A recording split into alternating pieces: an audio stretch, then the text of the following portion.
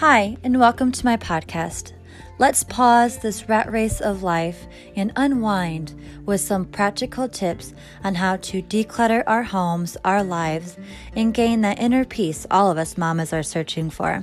So let's dive right in with some great tips, stories, and advice on how to start our journey with living simply, getting rid of clutter, and gaining a satisfying minimalist lifestyle. Hi guys, you're listening to episode 2 of the Messy Minimalist Mama podcast. I'm Merissa, your host.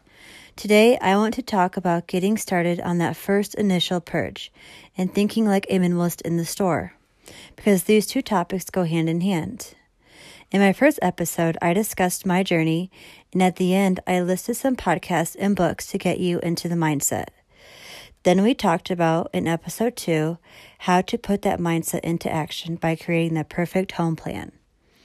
With helpful tips from the first couple episodes, I hope you can now say, okay, I am ready to become a minimalist. I have my home plan and I'm getting into the mindset, so let's go. First things first, before we tackle each room individually in the coming episodes, we need to do an overall purge. This is simply taking a trash bag and walking around from room to room, tossing the extra things that you see firsthand in the closets or shelves and on counter spaces. We want to make sure that you're not holding on to anything except what you need. The point of minimalist is living without excess.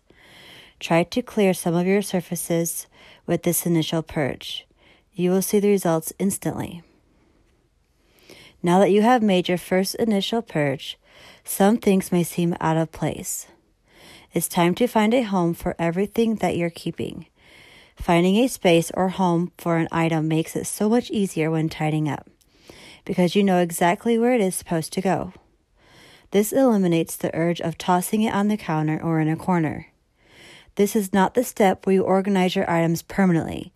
We will do that in another episode, once we have gotten all the excess and clutter out. Now it's time to learn to live with less. Find comfort in knowing that items you have in your home now either serve a purpose or bring you complete joy. Learn to appreciate the space that looks empty. It won't look empty for long. In fact, give it just a little while and you will find joy in resting your eyes upon a space that's completely clear of clutter and excess. This is the fun part for me, because you did an initial purge of getting the clutter and the excess out, and now you're starting to see some free spaces, and you have put the items you're keeping in a temporary, permanent home, and you have now basked in the glory of your work in free spaces. This is when I found the decorations for my home changed, or I found new life for them again. I found that a couple pictures rearranged or moved to different places of the home helped cultivate the space better, because everything I have in my home at this point brought me joy. So play around and do some rearranging. If you love that lamp and can't part with it, give it a new home. Switch up your rugs or rearrange some photos on the wall. If you're unsure about an item on the wall, take it down for a while and leave the space blank. Look at it like shopping for home decor in your own home before running out to the store. So, moving on with our process. When out in the store, choose quality over quantity.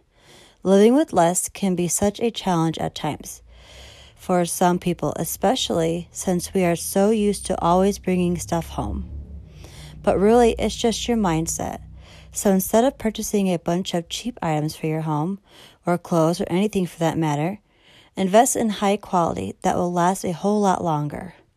Once you stop spending money on the excess that makes its way into the home, and start shopping within your own home or closet, and really start thinking about the items you purchase, then you find buying something of quality over quantity is so much more rewarding, because chances are the higher the quality, the higher the price tag, meaning you purchased it with intention. And it serves a purpose or brings you so much joy you just can't live without it. Think before you buy, or buy with intention, like I said. Pull your trusty perfect home plan sheet out in your head and think, Does this item I am about to buy align with my home plan? Will it add value, bring me joy? Do I want to take the time to care for it? Will it end up in the back of a closet or on the counter somewhere? Do I have a place for this item already? And before making any purchase, think to yourself, why do you have the impulse to buy this item?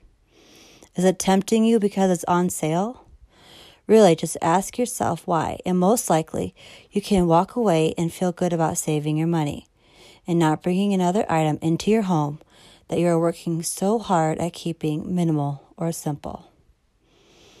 Well, that's all for this episode. I hope this episode has inspired you to make your initial home purge and start thinking like a minimalist when you go out to the store. We don't want to bring in more clutter that we just purged, right? I hope you enjoyed yourself and look forward to many more episodes. Thank you for listening to this podcast.